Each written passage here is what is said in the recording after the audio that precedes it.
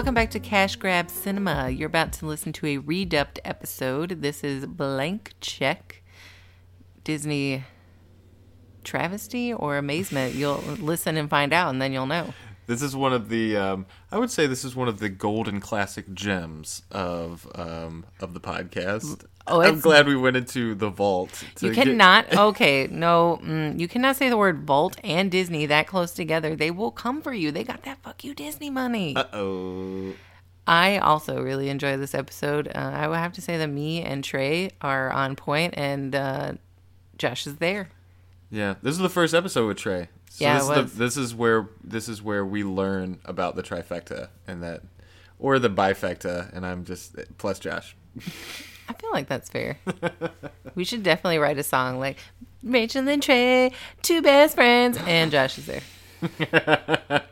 And like he's in the back waving really far away. Just happy to be part of it. Yeah. Yep. So if you don't understand why the episode is being redubbed and you're getting a re-release, then go check out our new first episode called Explanations, and you'll understand why we have to do this. It's kind of annoying, but we really don't want to let go of all these episodes we already put out because we're really proud of them, and a lot of them are really funny. Some of them suck, but this one is really good. Yeah, but this one's fire. Totally. All right, so enjoy. Hello and welcome back to Cash Grab Cinema. Today we're going to be reviewing Blank Check, Disney classic. They took this out of the vault. I'm Rachel. Hi, I'm Josh. And today we have a super special guest all the way from down the street.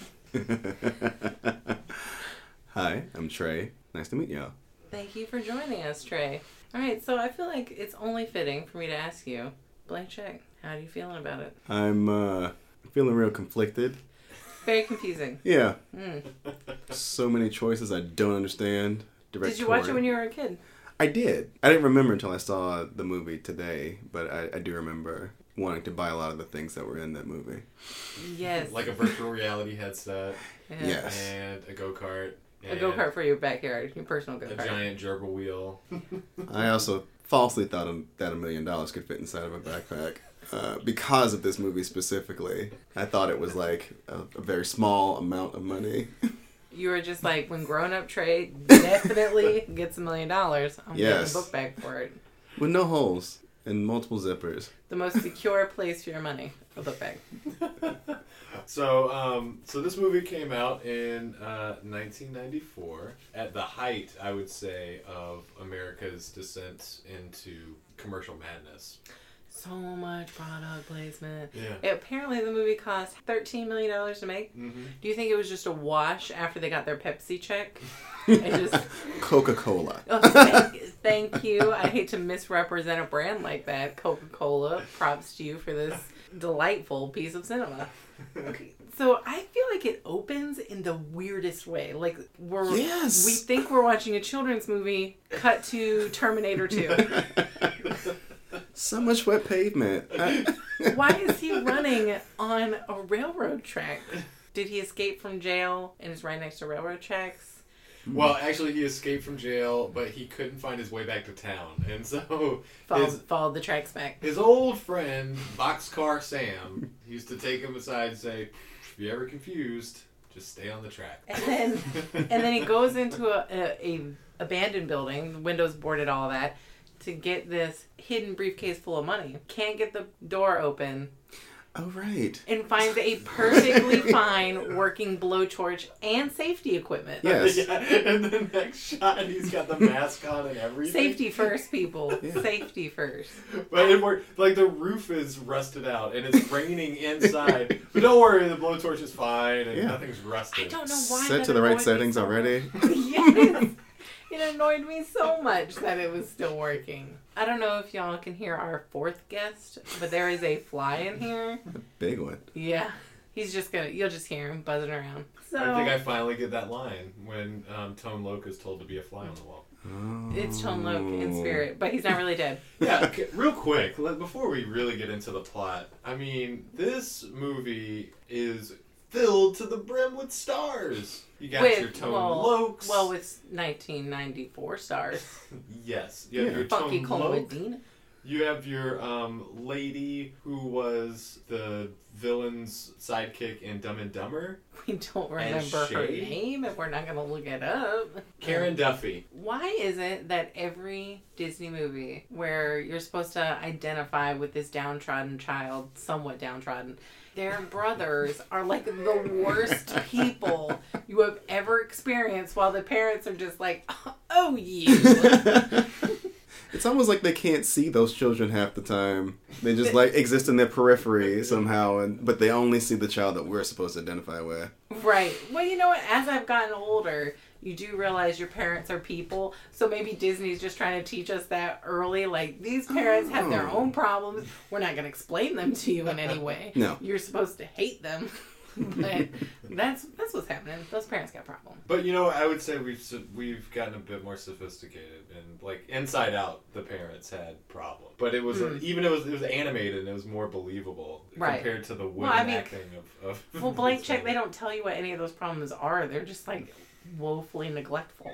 It's true. Well, okay, so it's established early on that this family, all the dad cares about, and the mom too, and the brothers, all they care about is money. Money, being entrepreneurs. So after we leave the criminal who's found his money again, we enter in on the main character and his two brothers coming into his room to set up their business called Hand, Foot, and Mouth. That's a disease that children get from not wiping their butts properly and not washing their hands afterwards. Like, I never. But great SEO though. They'll do well when people try and Google them. So there's going to be so many hits. They never tell you what these brothers do, but the dad is so proud of their entrepreneurial spirit. Even though they steal from their brother, which that never went addressed. No, they're like, yeah, you steal all his money from the get-go. Don't tell dad. If that was you as a kid and your sibling stole your money, what's the first thing you're gonna do? The very first thing. And he just like, he lets it go. Yeah, steal my money. Yeah. I'm gonna cry about money through this whole movie, but steal my money. And then the dad gives the brothers a new computer, and like, I wrote this down. It's the best line. The software on here will teach you anything, but how to make love to a woman. You know what, Trey? I feel like this would be. I feel like the line would be so much better delivered if you could just say it for us. Okay, I want to get this right. Oh, please. The software on here will teach you anything but how to make love to a woman. Thank you. This is masterful. For that, you're going to need to buy tickets to my seminar. I'm going to be at the Hilton. So Preston leaves his horrible house with his neglectful parents and abusive brothers and goes to his friend's birthday party, but the kid is really mean to him. Like, just, why did you invite Preston if you hate him this much? I think he was just there for him and his other friends to shit on. Because that's all they do. Yeah. And then the strangest theme park ever works off of tokens. You have to pay tokens to ride all the rides. Preston, poor kid, he only has 6 tokens. That's $1 per token exchange rate, by the way. Yeah. This is 1994, not 2017. You should be getting more tokens for $6. So that means that first ride that he couldn't go on cost $7. Yes. In 1994 money. Yes. To go on a roller coaster ride. I'm sorry. I beseech thee. You are overpriced. On one roller coaster. One. That's insane. You could get a season pass to Dollywood for almost that much money. And hear some good music while you're there. But, I mean, at this point, what are we, like, maybe 10, 15 minutes into the movie? Yeah. And this kid is so greedy. I realize he doesn't have a lot of money, but somehow he's a spoiled rich kid without being rich. Yeah, he's very entitled for whatever reason. I don't understand. It seems like that's the only thing that he learned at the end of the movie. Yeah, it's painful. So he gets a check from his grandmother. Oh, real quick, if I may interject. Please. He gets this birthday card from his grandmother. This goes back to what you were saying about what a greedy little shit he is. He just rips open the card, doesn't give it a glance, and just like looks for the check in it. And grabs the check out. Dude, I would have gotten that check taken away. If I was it's like he never properly learned how to do that. Like him opening the card, looking straight at the money. Gonna faint. Oh, beautiful sentiment. Beautiful. Put this here on the mantle. Oh, I love it. I'm going to cherish it. Oh, look at that! I didn't even notice it before. I was so moved by the message of the card. Oh, what do you know? There's some money in it. That's so sweet. I'm very grateful. Yeah, I love the card more, but thank you so much for this money. That's how you do it, kids. But that is not the case. No, Preston was just a shithead. And, Yeah, and then his dad works in the title and says, "Oh, it's a blank check," because his poor doddering grandmother forgot to fill it out. Probably losing her marbles. Poor thing. She spent half of her monthly Social Security income on the card and then the other half on the check, and Preston can't even be bothered to read it. But this also messed me up when I was a kid because I didn't understand how money worked. I thought all blank checks, like checks that were not filled out, were blank checks. And so when my grandma gave me one after I watched this movie, I was like, so how do I get the money now? Where do I get the millions? Yeah, I was like, so it's blank, so I can write anything I want on it now, right? And that's how this works? That's what Disney taught me. Yeah. Improper economics. So he goes to the bank, which is it's a surprising move for a child so greedy, but let's move along with him as we go to the bank. Well, under the flimsy pretext that that's the only way he's going to keep his asshole brothers from stealing it is to throw it in a vault. You know what? Fair point. I apologize, Preston. On the way, we are treated to these strangest smash cuts, pulling in and out of focus. It's very jarring. Like, throw in some Dutch angles just in case you think it's like a monster is going to come. We get there, and there she is. Oh, yes. There's Shay. The female love interest in this child's movie. This 30-year-old woman that Preston is immediately smitten with, which, you know what? There's nothing wrong with that. He is at the right age to see a woman and be like, oh, she's pretty. But then she proceeds to tell him he needs a $200 minimum balance to open a bank. What kind of bank is this? Is it Deutsche Bank? Is it just for billionaires? Is that the kind of bank? This is the kind of bank Bernie Sanders was trying to teach us about keeping poor people poor. Okay. So you want to open up an account? Well, we require a reverse mortgage and a vial of blood.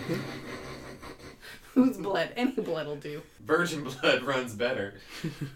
I don't know. Because they're evil? I don't know what I'm saying. I'm sorry. Oh, is that why she wanted the child?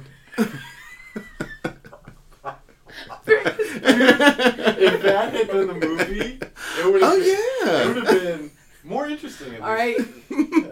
We are going off the best tangent. Trey just pitched the best movie I've ever heard of. She needs his virginal blood for her evil doings. For her evil FBI doings. Yeah. Right, yeah. So spoilers, she's in the FBI. Oh, yeah. So he goes to the bank, he realizes he can't open an account because he's too poor. And she was like, well, get the money and I'll definitely remember you. Come back and see specifically me. Yes. This isn't the buddings of the most strangest relationship you'll ever recount to your therapist later on in life. Although it is weird. I don't know if you noticed this, but every time there was a close-up on her face, there was like a lot of soft light. So much soft light. It's almost like she's saying, come back and see me sometime, big boy. Yes. It's very like... She positively glows. Yes. Very Emmanuel in space. So before Preston leaves the bank, somebody else has come to do some banking. That's right, quickly. The evil mastermind who found the super convenient blowtorch at the beginning of the movie has come to get his money laundered. I'm speaking from inexperience here. I don't think that's how you get your money laundered. No. You go straight to the bank, be like, hello, can you please launder this money for me? Thank you. This is before the days of Better Call Saul. So the banker, I guess they are old evil acquaintances, agrees to do this because of the most lightly threatening you've ever seen a criminal do. If I'm going to lay out this scene real quick, because it's an interesting way that the director chose to time this dialogue. It plays out like sort of Dragnet. That sort of breakneck speed of, what are you going to do if I don't give you the money? Well, I'm going to have to hurt your family. Oh no, that's too bad. You're darn right it's too bad. And then give me the money. Knock over a picture of your family. Yeah, he picks it up and just sort of like throws it down lightly. It doesn't even break the glass. No. I could come by and graze all of their knees at any time I want. Watch your back. It's at this point in the movie that I really get the impression that either the director or the producer or Disney or somebody is just like, you get 2 tries. You get 2 takes per scene. That's it. We gotta get this thing out there. It's gonna be a smash hit. They did make $30 million. The quicker we can slap this on screens, the quicker Coke is gonna pay us our money. You know what, Josh? That is brilliant. It was Coca-Cola. Coca-Cola's like, you get 2 chances. And Disney was like, yes, master. Anything else I can do for you? As well as Belkin, Sharper Image. Definitely Sharper Image. They must have Definitely some Sharper coin. Image. Yeah. Haagen-Dazs ice cream. Mm-hmm. Yes. They got several mentions too. Yeah, which is weird. I don't even think I can recall a Haagen-Dazs ice cream commercial off the top of my head. But they definitely wanted to be in this blank check product placement movie. Even though every time he ate ice cream, it was out of a trash can, so that did not have Haagen-Dazs' name on it. Why did they do that? Haagen-Dazs, they were pushing a new size. Oh, okay. Haagen-Dazs. It was like all right. It's the elegant trash can. It's child size. When you liquefy a child.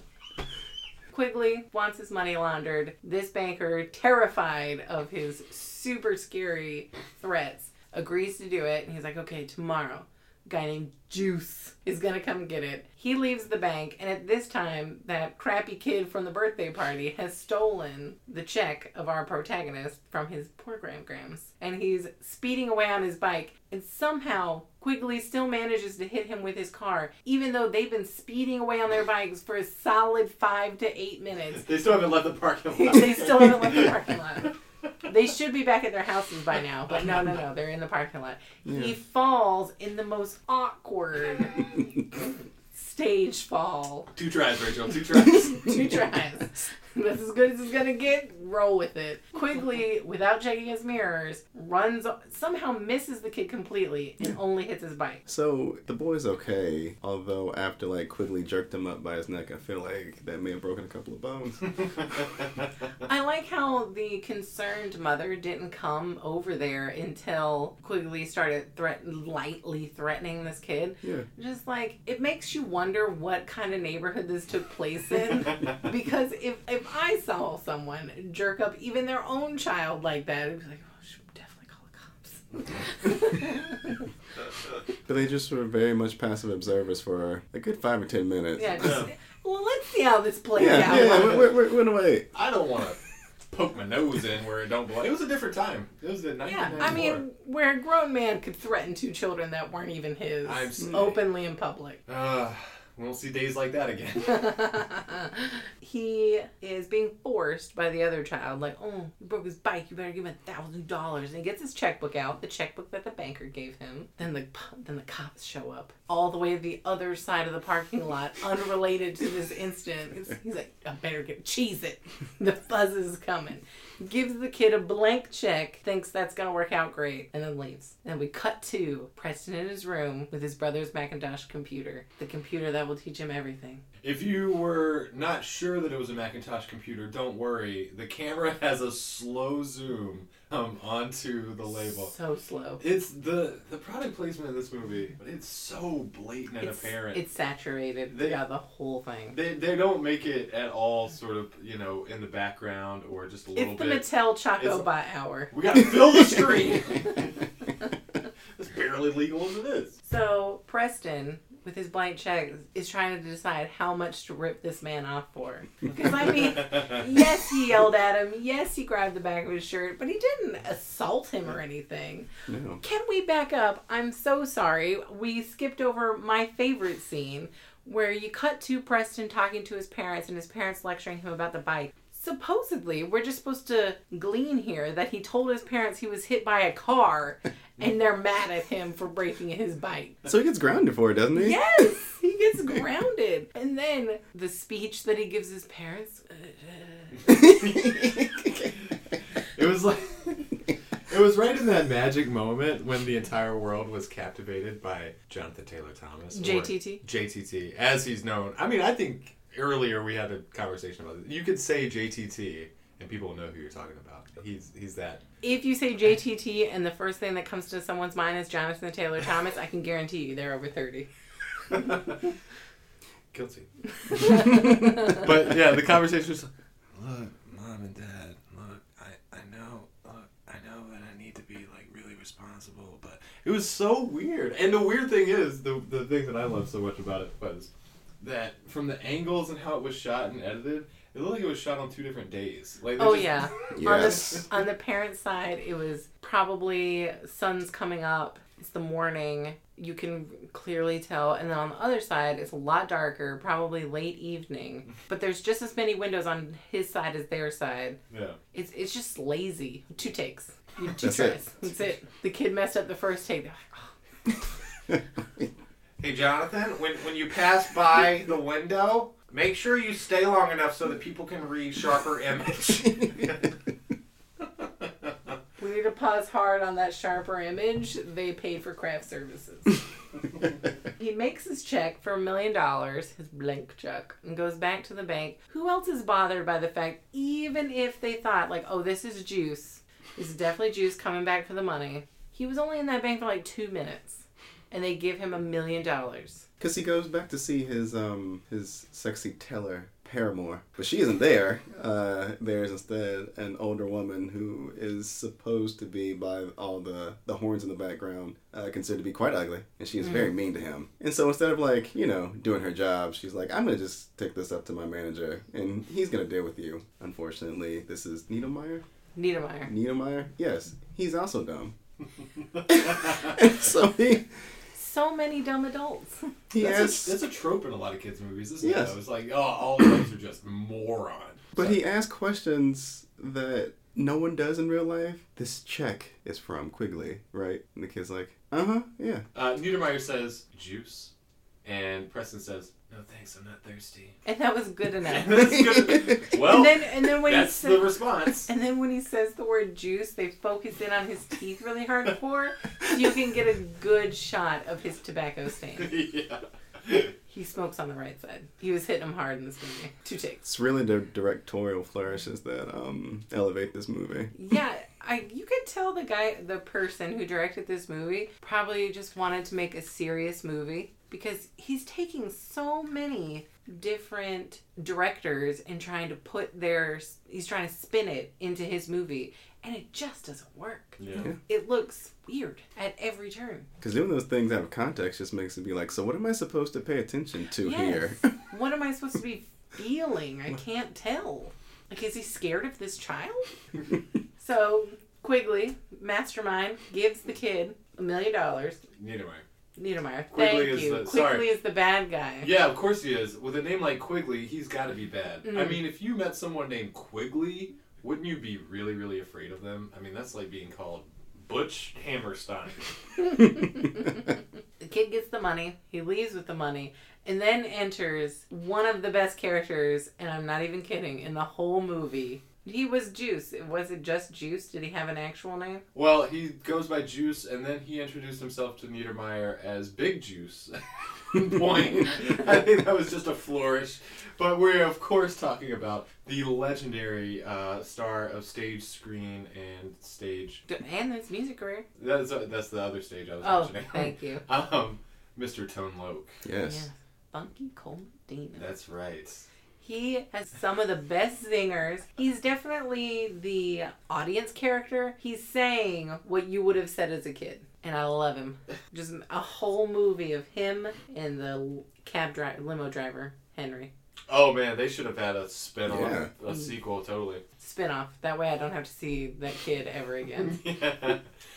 So like plot-wise, so Niedermeyer like stacks Preston. $1 million in a book bag. Yep, Yeah. because that can happen. Definitely doable. Don't look into it. There's And in then- 5s, 10s, and 20s. No hundreds. I didn't see any hundreds. No, not at all. So he's got the book bag filled. He's walking through the hall. Who just happens to come along at the same time? It's the real Juice. And they have a little exchange. And they see each other. And they talk to each other for what seems like they have a 2-minute scene or something. Yeah. And then the boy drops the book bag on his sneakers and he's just like, I'm about to ride on these fools. He gets up in this child's face. Like, you better hope I don't hurt you. Like, why are you, as an adult, threatening a child you don't know in an empty hallway? This can only end badly. So Preston gets away, and Juice meets with Niedermeyer. Comes to the very abrupt conclusion that he gave that $1 million to the wrong person, To a child. to an 11-year-old kid. Next, he takes his bike and the $1 million, drives by the castle that's like 6 or 8 houses down from his house. So I don't understand how his family is struggling financially to live that close to that castle. Yeah. I mean, they're in the Castle District. They're in the castle district. Ah, okay. So he takes the sign, the for sale sign, goes home to make the deal. He needs a castle. And at the castle, currently, in real life, is Quigley, wanting to buy the castle. Yeah. From the strangely cast owners, current owners of the home.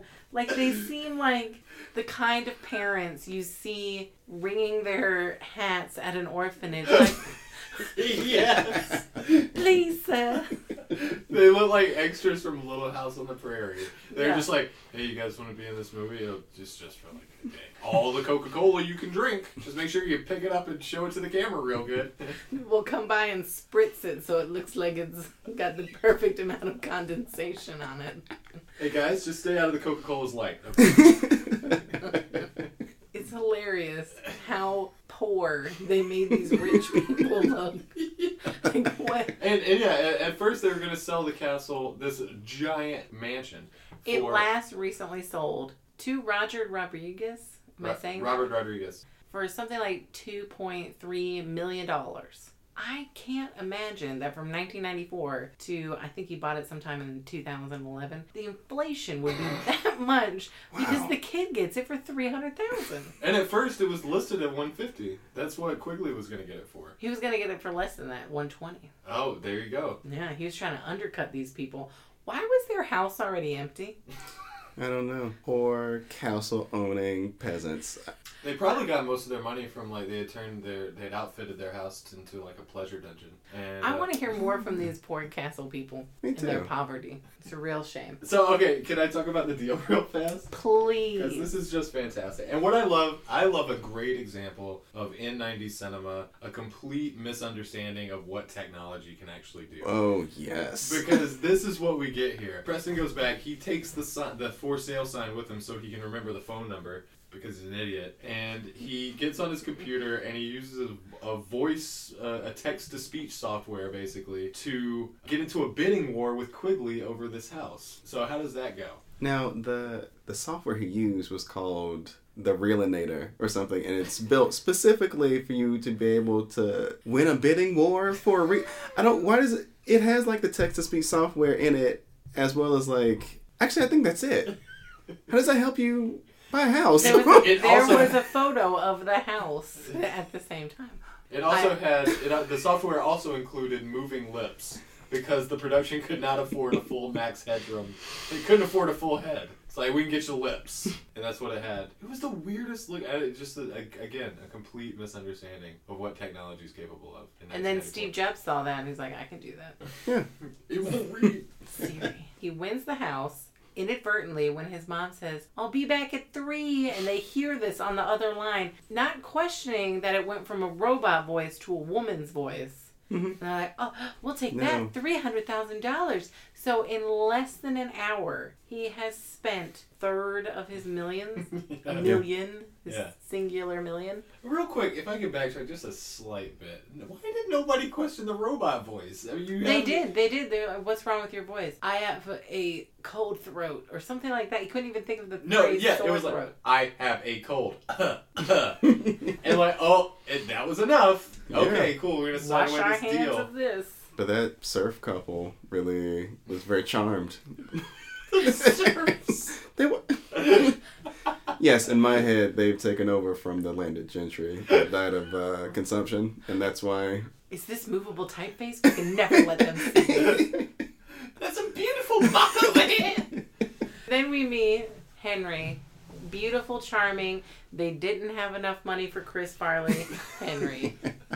And he is delightful. He is truly a jewel in this movie. He has one of the funniest lines. Line your pockets with plastic wrap when you go to the buffet. Take some salad with you. It says all you can eat, not all you can eat while you're here. He was an absolute delight. So that actor, his name is Rick Ducommun, and he's a Canadian actor. He sadly passed away a couple years ago. He was in a lot of really cool stuff. He was in Groundhog Day. So the kid meets Henry and gives him like a stack of money to be his driver to get to the house that he needs to get to. But instead they immediately skip to a montage of really like fun activities. Like they become instant friends after he hands them that money. He was like, okay, I'll be your driver and also We'll be best bros. yeah. It's like they shot that montage and then forgot it until the edit. And it was like, well, shit, we gotta put it in somewhere. Because this is where most of the product placement is. Because this is him outfitting pimping his already immaculate castle with a racetrack. Water slide. Water slide. That goes straight from his bedroom to his pool. Yeah. Real talk. Those are those life goals right there. Yeah. Because the first thing I want to do in the morning when I wake up is to see if I can save myself from drowning. But this is when all the Sharper Image stuff is in there. The huge Coca-Cola trucks. Huge, giant Coca-Cola trucks, but they don't, like, there's nothing inside of the home that's Coke related. No. Why they're did he just need there. that giant truck? They're helping to move in as a favor. Yeah. They do that too. I mean, if you buy enough Coca-Cola products, they will be your friends. Also Haagen-Dazs. Also Haagen-Dazs. You know what's weird? I wonder if Haagen-Dazs changed their policy on product placement, because the only two movies I can think of that mention Haagen-Dazs are this movie and Adventures in Babysitting. But what I find funny is if you watch this movie during the shopping montage, he's spending so much money. And like Trey was saying, like, I could buy that whole outfit at a thrift store. Yes. You could buy all of those TVs for around $100, and I'm talking like 50 TVs. Yes. It was a wall of TVs, but it looks so antiquated for some reason. I don't. Even when I was a kid and he had that wall of TVs, I was just thinking, why didn't he just get a movie screen? Yeah. Nouveau riche. Is that what this movie's about? He's spending all this money. Mm-hmm. Oh, and a lot of the product placement happens. By this point, Preston has come up with a plan on how to hide his identity as a new millionaire. Well, he's Macintosh. Yes, that's right. He becomes the personal assistant of the Rich, fabulous Macintosh that nobody has met. And his parents learn of this from the moving in scene because one of the trucks is blocking their parents' driveway. And they don't question it. Like, oh, you work for a supposed multimillionaire. And you're his personal assistant? Personal assistant. You work in his home, and we've never met him? Oh, we're cool with that. That's fine. Because he is finally taking initiative and making money and being the capitalist that his father has almost beaten in him to be. Now they can finally love him. Yes. In this family, we respect industry way more than your safety. And then Shay, the beautiful soft-lit banker, comes to meet Mr. Macintosh. They don't really explain why she's there. How did she find out about him? So she's there to investigate the guy who owns the bank. Partly, and then also the money laundering. That she's trying to figure out who's trying to get their money laundered. It's it's bouncing all over the place, trying to cover up these plot holes. Like, no, we explained it over there. Don't look. It just goes to show that with like flimsy plot devices like that, just how little filmmakers at that point had for, I mean, might still do, but they don't respect the intelligence of a child audience. They just think, here's a bunch more, we can say absolutely anything. They don't know Definitely. how the world works. Yeah, there's even now, like Despicable Me 3, that's a straight to DVD movie. And they're just like, fart jokes. Good enough, give us your money, kid. Whatever you're watching, fuck you. So, anyways, Preston tells Shay, well, I can tell you all about Macintosh's money. I deal mostly with his financials. This grown woman says, oh, okay, let's go on a date. Yes, I accept this fully at face value. Tell me more. See you at dinner. I love you. I think honestly she lost herself for a minute. She was blinded by her passion. Just in too deep. Yeah. There's no backing out now. So Preston gets ready. They didn't prepare me for this. My FBI training. There's no handbook on love.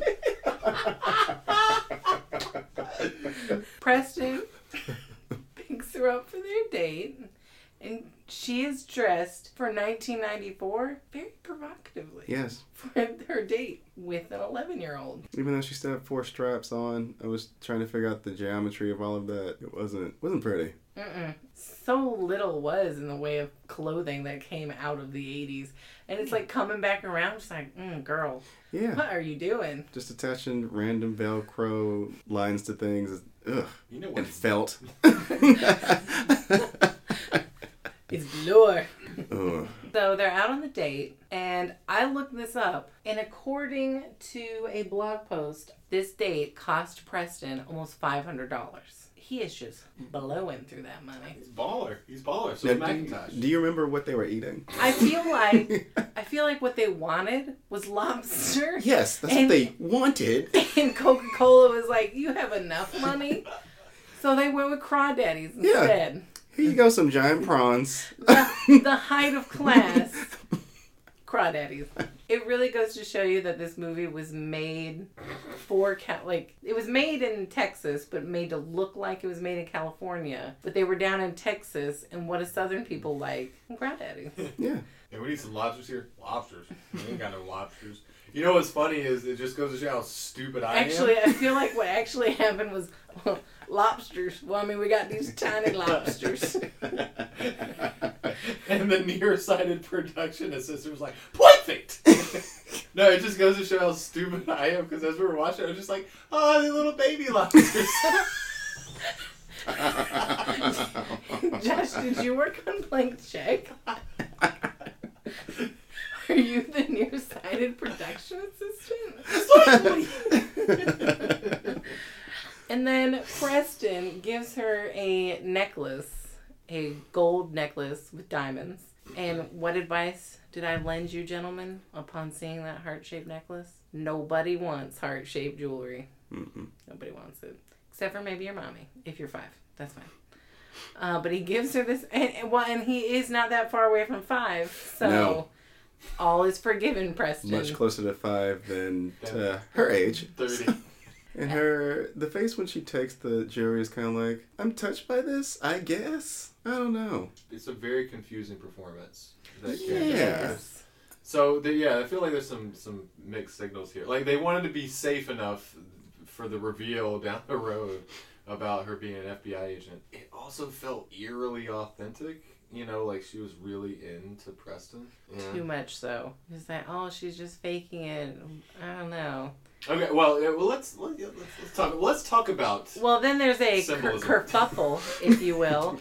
Preston pulls the tablecloth onto himself and falls backwards, so they leave and get burgers. And then they have a grossly romantic romp through a water fountain. Which he has timed to music or Perfectly timed. I don't know how he's done that. timed to the randomness of their movements. What was happening?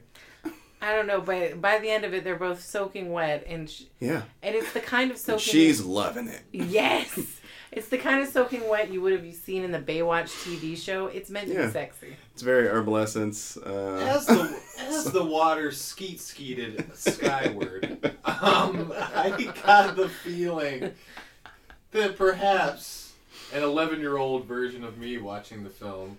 Because, funnily enough, I was exactly 11 when this movie came out. I would have been Preston's age, right? Uh-huh. So this movie's made for precisely me in 1994. Let's take it back. 1994, Josh. Yeah. Did you find the relationship between Preston and the FBI agent strange? I thought it was a romance tale of for the ages. I really Were did. you as a kid just like, I could do, yeah, that would I be get me.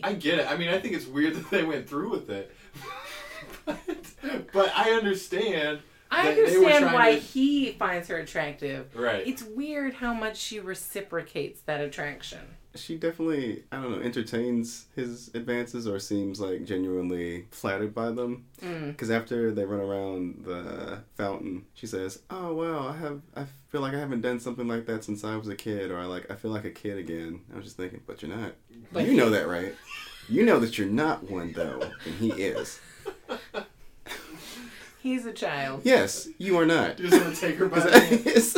You know that, right? Smash cut to Juice Quigley and Niederman. Yes. they've been looking this whole time for Preston. What? And they've been doing a bang up job of it too. These guys, they don't know for like a master criminal and a crooked banker and like Hired hand. a hired Muscle. They're not really good at finding this 11-year-old kid who's never ventured outside of their very, very small neighborhood. I love it when Juice is like, I could definitely spot this kid again.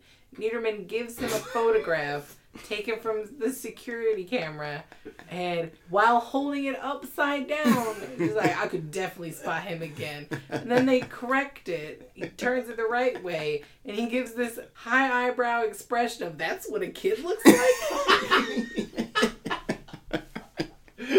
This is when we learned that Juice is legally blind. He cannot see. Actually, I think Juice can see just fine as long as it's himself. It's so beautiful. They go to a theme park. I think the same theme park as the crappy kid's birthday. Quigley asks Juice, is that him? I don't know. That could be him. She could be him. I'm going to go on the water slide. He's got some zingers. Yes. Tone Loc brings the pain. I will say. Quality characters. Preston, his soon-to-be future girlfriend, run away from the water fountain because Preston sees them like, oh, I gotta get out of here. And they drive off and they make another date. Like, it keeps going. She's falling in love. Yeah. She gets back to her house, looks at herself in the mirror. What am I doing? What am I doing? What am I doing? No, that scene doesn't happen. I like to think it's a deleted scene. She's writing her name with his last name. Shay McIntosh. Preston tells her, because she's just like, I really want to meet this McIntosh guy. And so Preston says, oh, well, he's having a party on Friday. This is the next date that they make. He invites her to this party. McIntosh's birthday party. Which is upcoming. Can I just say, the last 20, 30 minutes, it's like the movie just won't end. It is slushing by, like... Because everything that leads up to the party is nonsense. It's so unnecessary, and you could tell they ran short. Mm-hmm. They needed some filler. They're like, we'll just put some party montage up. This movie has no less than 4 montage scenes. I'm surprised there wasn't more slow-mo to fill in the gaps.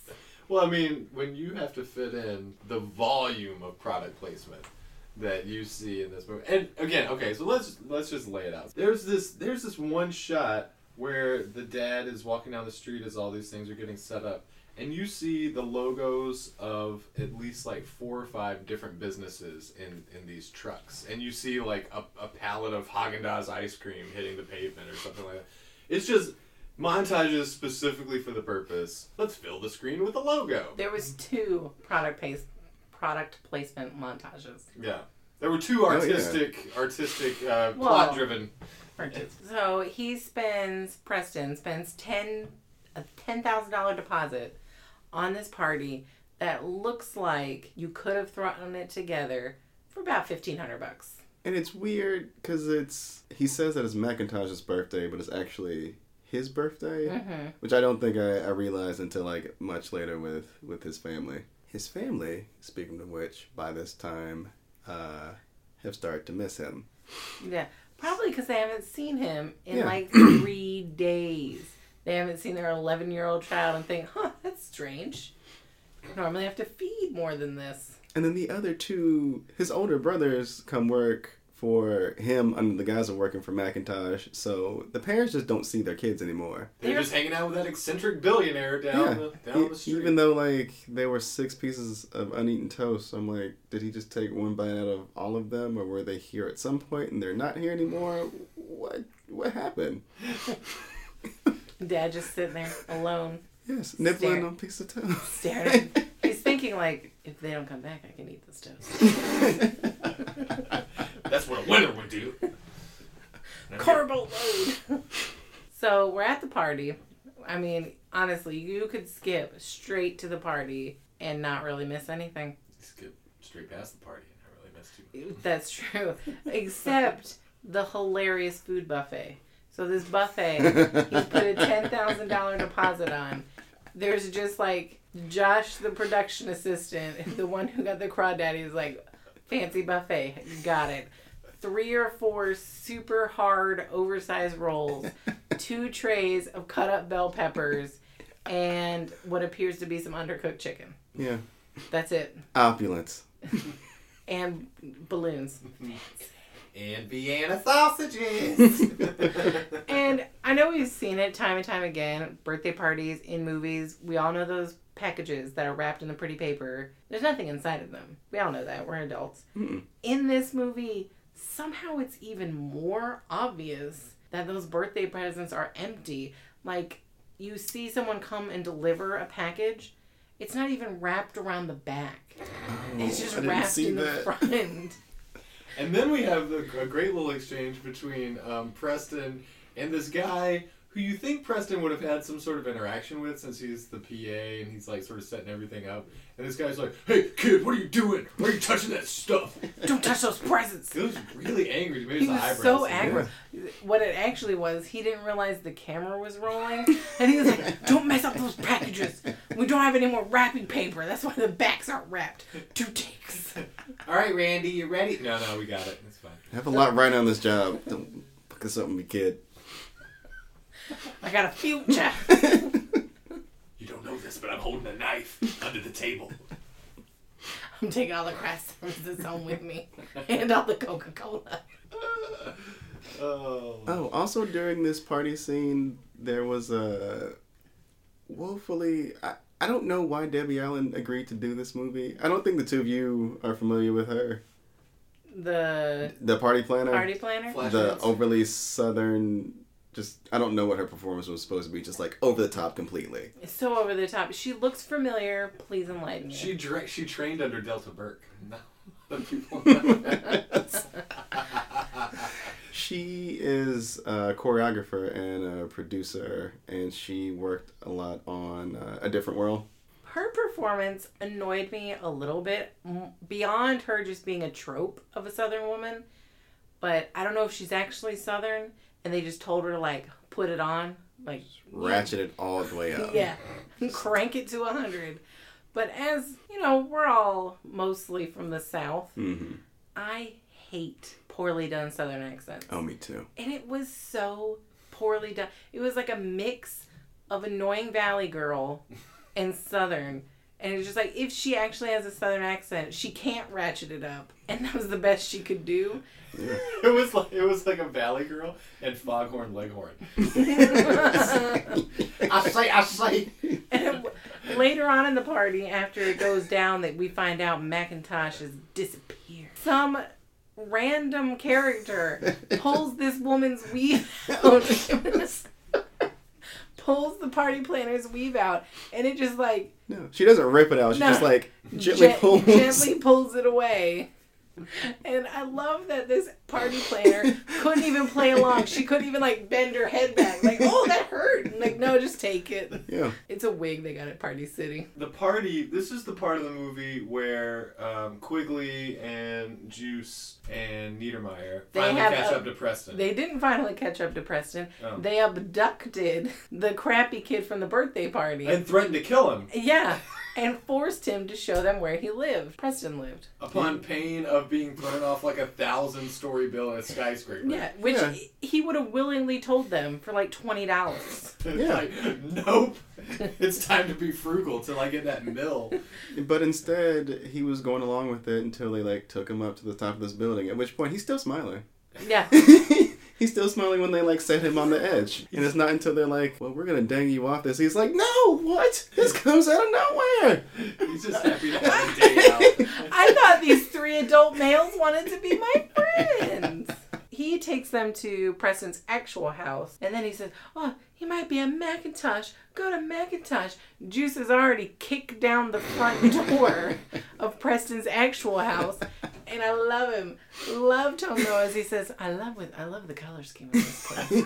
I wonder how much of his lines were actual lines and stuff that he just said. He was improvising a lot. It felt like it. Him and Henry. Yes. Henry had a nice, 2-minute improv scene about idioms, was it? Mm-hmm. Well, the kid's face he didn't quite know what to do with his face during this time. It's just... And they keep cutting between Henry, and you can see Preston's full body, and then close-up of Preston's face. And when it's the full body cut, Preston's face is doing nothing or looking very confused. On the close-up, I feel like the director's probably standing right there like, all right, show me your sad face. All right, show me good happy face. Hurry, we're eating a lot of Coca-Cola money right now. Yeah, they break down the door. Then they go over to Macintosh's, and the party has been shut down because when the party planner asks for her money, well, Preston goes to get it. what happened? Well, she wants $100,000 for those balloons and them bell peppers. Preston goes to get it for her. Dun dun dun. He only has $336 left. So this computer genius who defrauded a bank and outsmarted a criminal. I mean, I like how we keep saying defrauded a bank. He just dirt.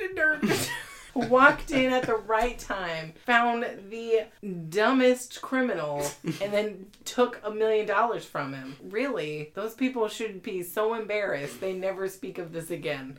Just let the kid keep it. They were asking to have that money blown on water slides. Preston's flat broke, can't pay the party planner, so she shuts down the party. That's when her beautiful weave definitely gets ripped out of her head. Beautiful asterisk. Yeah. And then the criminal masterminds stumble upon him. Okay, so Preston is feeling kind of low after his party gets shut down in his giant mansion all by his lonesome. But then there's a knock at the door. And when he opens it, there's the criminals. Why did they knock on the door? They're criminals. He's a child. And Tone Loc can just kick in a door. I know. That door didn't stand a chance. No. Not even to that castle. He kicked down 2 doors in this movie. That's the power of Reebok. we should pepper in a lot of product placement into the podcast. Yeah. Anyways, I went to Starbucks today. We met at Starbucks. It wasn't the same Starbucks. Trey, can you hand me that specifically Kleenex brand box of Kleenex? Sure. It's adorned with the Disney's Moana, now on DVD. I sure do love the taste of Charleston Chew. Preston opens the door like a moron. There's the criminals. Then we're treated to the weirdest shift in logic because it becomes a sequence straight out of the film Home Alone. Home Alone. Yeah. I mean, the DVD cover says if you like Home Alone, you'll love Blank Check. And they went with Home Alone, and they went with the darker version of Home Alone. As an adult, you realize Macaulay Culkin is some sort of sadist in Home Alone. So they're like, well, let's keep going with that.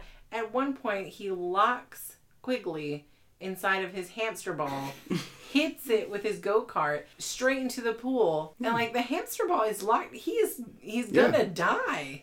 You killed a man. He's gonna drown. Miraculously. The cage burst open, and you only think Quigley is dead, but he's actually alive, here to snatch Preston. And then as he comes to and grabs Preston, luckily the horrible fates that befell Tone Loc and Juice and Niederman. He's always Tone Loc to me, though. Yeah. They just rush up on him at the same time. But then... Well, then those FBI agents, even the sexy one, Yes. come out of nowhere to save the day. And they're like, we're looking for Macintosh. If we don't find him, we're taking this child to the slammer with little to no evidence. Then Quigley somehow doesn't catch on to the fact that they want to arrest Macintosh. He's like, well, I'm Macintosh. This is my house. That's me. Get off my property.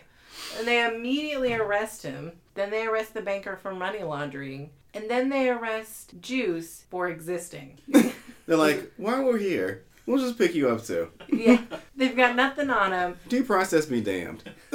Nobody was read their Miranda rights. I just want to point that out. Can I just, real quick, this is the FBI we're talking about, right? And according to the film, Quigley just broke out of prison. He broke out of prison. How is the FBI not tracking? They would have to figure out that that's who they're dealing with. Yeah, at some point you'd think. But it's so silly. The logic of the movie says if you just say that your name is something, then, well, That's Well- your legal name now. But then the other two people who were also with him, they're like, oh yeah, that's totally him. So he had, oh well, yeah, he got he had evidence. I didn't Yes, think about that. character witnesses. Solid evidence. Just because one of them is a hired goon and the other one is a goon banker doesn't mean they're not good character witnesses. We go from a family-friendly movie and we take a hard right into mild pedophilia. So the criminals, they've been arrested, and now And juice for no reason. and yeah, the criminals and juice. And the whole time he's like, I'm legally blind. So then we go from that to Preston and Shay. They're sort of recounting the events that have happened, and they're sort of talking to each other. Preston's, is basically like, so I guess you don't like me then. You were just doing it to catch a criminal. And then, all right. So, Rachel, she- walk us through what happens. But then she, this adult woman, is just like, no, I did. At first it was about catching the criminal, and then it became about me liking you. You're a child, and I like you. And then And then he's like, well, so is there any chance, can we make it work out? And she's just like, why don't you call me in like 10 years? And 5, 7. 6. And they decide on 6, which if he's 11, he's still going to be a minor at that point. So she's playing with fire. I don't know where she's... In 6 years, you're still breaking the law. I just want to paint a picture. They are inside the castle, surrounded by officers as Yes. they seize and look for evidence. And then you're going to need some eyeball bleach for after this. The grown woman kisses that child. I mean, it's not open mouth or anything, but she still kisses him seconds before his dad comes and could Yeah. have stopped this criminal activity. But he's, I think this part I wanted to ask you about because the dad is kind of the only character who has any sort of arc. He does have character growth. Yes. Yes, 'Cause because it's he some- does come to the realization he cared too much about money and he was pushing his son too hard. And his son kind of learned that he liked his family. Yeah, he learned that money wasn't the most important thing, but like, did he really? He just spent it all. I don't know if I feel character growth from him. I feel character growth from the dad, and the dad is a legitimate actor. He's been in plenty, A ton of stuff. Yeah. so much stuff. He's that like, guy from that thing. that he's definitely that guy Yeah. from that thing. I think after this movie that Kid Preston stopped being in movies. Okay. But probably because he's so scarred from that older woman kissing him. They got 2 takes on that one as well. Nice, nice, nice, nice. Yes, if South Park has taught me anything, as long as it's an older woman going after a child that is a boy, good to go. If I may, you pesky 30-year-olds. I'm going to take you guys back to when I was 11 years old and I saw this movie Being for the kissed by a first time. woman. Look, they knew their target audience, and when I was 11 and I was watching this, I saw nothing wrong with that scene at all. I thought it was the most like, yeah, I guess that would happen. I mean, he's not my cup of tea, but I guess Preston's cute. I can see why she would kiss him. I get it. And you know what? Maybe a grown woman will kiss me someday. I hope this doesn't awaken anything in me. So it was totally fine for me when I was an 11-year-old kid. Right. Cut to Wait, you're closer to your mid-30s now. How would you? now I'm Shay's age. How would you roughly. feel about That's kissing the most a minor disgusting child? thing I've ever seen. It's terrible. And it's so weird because she does it in a room full of cops and nobody's like, it was like, holy shit, that... Isn't she in the FBI? Why is she kissing that kid? Should we, I mean, it's not our jurisdiction, but should we turn a blind eye to that molestation going on? That's fine. The fact that she says I don't know what's worse for me. The fact that she says, like, I'm definitely into you, or that she kisses him. I'm not sure which is grosser. They're both gross. So gross they deserve the fake word grosser to be put on it, but Yes. I'm not sure which We need new disturbs me words. more. New words, definitely. So after this light molestation, let's call it what it is, light molestation. He's fine, scarred for life. Preston's walking back to this house with his dad, and he never actually cops to actually being Macintosh and lying to everybody and blowing through $1 million in a week. Right. I mean, even at 11, I can see why he didn't do it. But even if, like, in my 30s, if I got away with stealing and spending $1 million, that's going to my grave. Yes. So then he goes back to his house, and surprise, surprise, his family is perfect now, and they all love him, and they missed him so much. It's straight, and like the visuals they give to this, because all throughout this movie, the mom, her hair is rarely brushed. It's rarely done anything but in a messy bun. She's wearing a lot of schlubby sweaters. And then at the end of the movie, she is wearing a Leave It to Beaver dress, a string of pearls, and her hair is perfectly coiffed. It's so weird. And like the brothers... She thought Macintosh was coming over.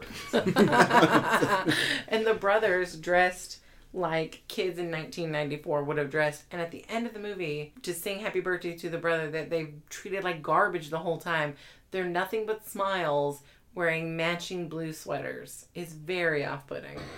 Just like, so your family is pod peoples now. Let's stand here while they whisper sing happy birthday to you. They look like the two middle children from the Hogan family. You know, is that reference going back too far? Yes. I apologize. 100%. Mm-hmm. Yeah. Look it up, Jason Bateman fans. So we've come to the natural conclusion of Blank Check. I would like to say real quick, it has a score of 13% on Rotten Tomatoes. Really? Yes. It is low. I guess other people thought his direction was really weird. And before we wrap this up, I'd like to say that today's podcast was brought to you by Schiffman's Jewelers and their heart-shaped, shitty-looking gold necklace. That's what they call it. All right, so we've come to the part of the podcast where we decide, is it a cash grab? Trey, do you know what a cash grab is? I do not. Please explain. Let me enlighten you and everyone else out there. According to Wikipedia, a cash grab is a piece of art, music, or film that is made solely by the creator for money. Oh. For no integrity. So, Blank Check. Is it a cash grab or an earnest attempt at art that just... Oh, is that a real question? Mm-hmm. Oh, okay, definitely. Cash grab. That was... I was really trying to, like, see if there was some way that could not be the case. Wait, okay, if I have to say something artful about this movie, it is that the brown filter that was pretty much over everything was really nice. It was actually shot through a glass of Coca-Cola. Oh! And it's the ultimate product placement. It's super liminal. Anyways, I'm really thirsty. You guys want a Coke? Josh. I would say it's definitely a cash grab. There's so much product placement in it, and it's so obviously, even from the DVD case, if you liked Home Alone, you'll like this. If you were one of the people that made Home Alone hundreds of millions of dollars, chances are you might give us $5.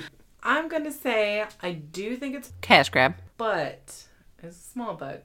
I do think the director really wanted to make some form of art. He just wasn't sure how to do it. And he wasn't sure where to draw from. Like, there's no... What word am I looking for? Consistency, coherence. There's like, no through line at all. Yeah, there's no consistency on where he's drawing his inspiration from. There's no consistency on how he's going to edit this together. It's so strangely put together, and it really does feel like he gave everyone one or two chances, like, good enough, moving on. There was that one amazing, I remember I pointed it out when it happened. It was in the scene where Preston bravely runs away from the criminals, who were chasing him in a Jaguar, by the way. Again, he's on a bike. And he's on a bike. And they are in a park. And they're in a park, and he is smoking them. Yeah. And there's some weird bike physics in this movie. Yeah, but he finally gets away, and they can't follow him anymore. And so there's an entire camera set up for him to just pause, and with two arm pumps go, yes! And that's it! It was glorious. It was amazing. It was so 94. That's the same year that Pulp Fiction came out, by the way. And The Lion King. And I believe Clerks. Too much competition for this movie. The main character, Preston, is played by someone named Brian Bonsall. This was the last movie he was ever in. And if you are interested into what he's doing now, you can follow him at Mr. Brian Bonsall on Twitter. Can I read his about on his Twitter? Please do. Currently on Vans Warped Tour, wannabe skater, born in California, actor, guitar. That's the word. And maybe some other stuff too. I don't know. Be sweet. Warped Tour? Warped Tour. Currently? Currently. That's Okay. what it is. Yeah. Vans. Yeah. And You know what's a comfortable shoe? Vans. Vans. I love Vans. For They're no Reebok, but Vans, not just for skating, for walking, looking cool, and hanging with your friends. Vans. goes great with Coca-Cola. Give us money. We would like to send a genuine special shout out to a supporter of ours who has bought a new microphone for us. So if we sound even better than last time, thank you, Dennis. Trey, thanks for joining us. Oh, thank you so much for having me. This was a delight. It was schlubbing through another cash grab. Not sure what we're going to watch next week, but we are going to aim to have zero pedophilia in it. Wow. Last week we reviewed The Seeker. He also is pursued by an adult woman. Yeah, we gotta okay. choose really carefully because we're starting to trend, and I don't like it. Yeah, no. So I see where you're setting your standards bar. Okay, that's cool. Real low. Lots of room to grow from there. Follow us on Twitter @CashGrabCinema, and we'll see you next time.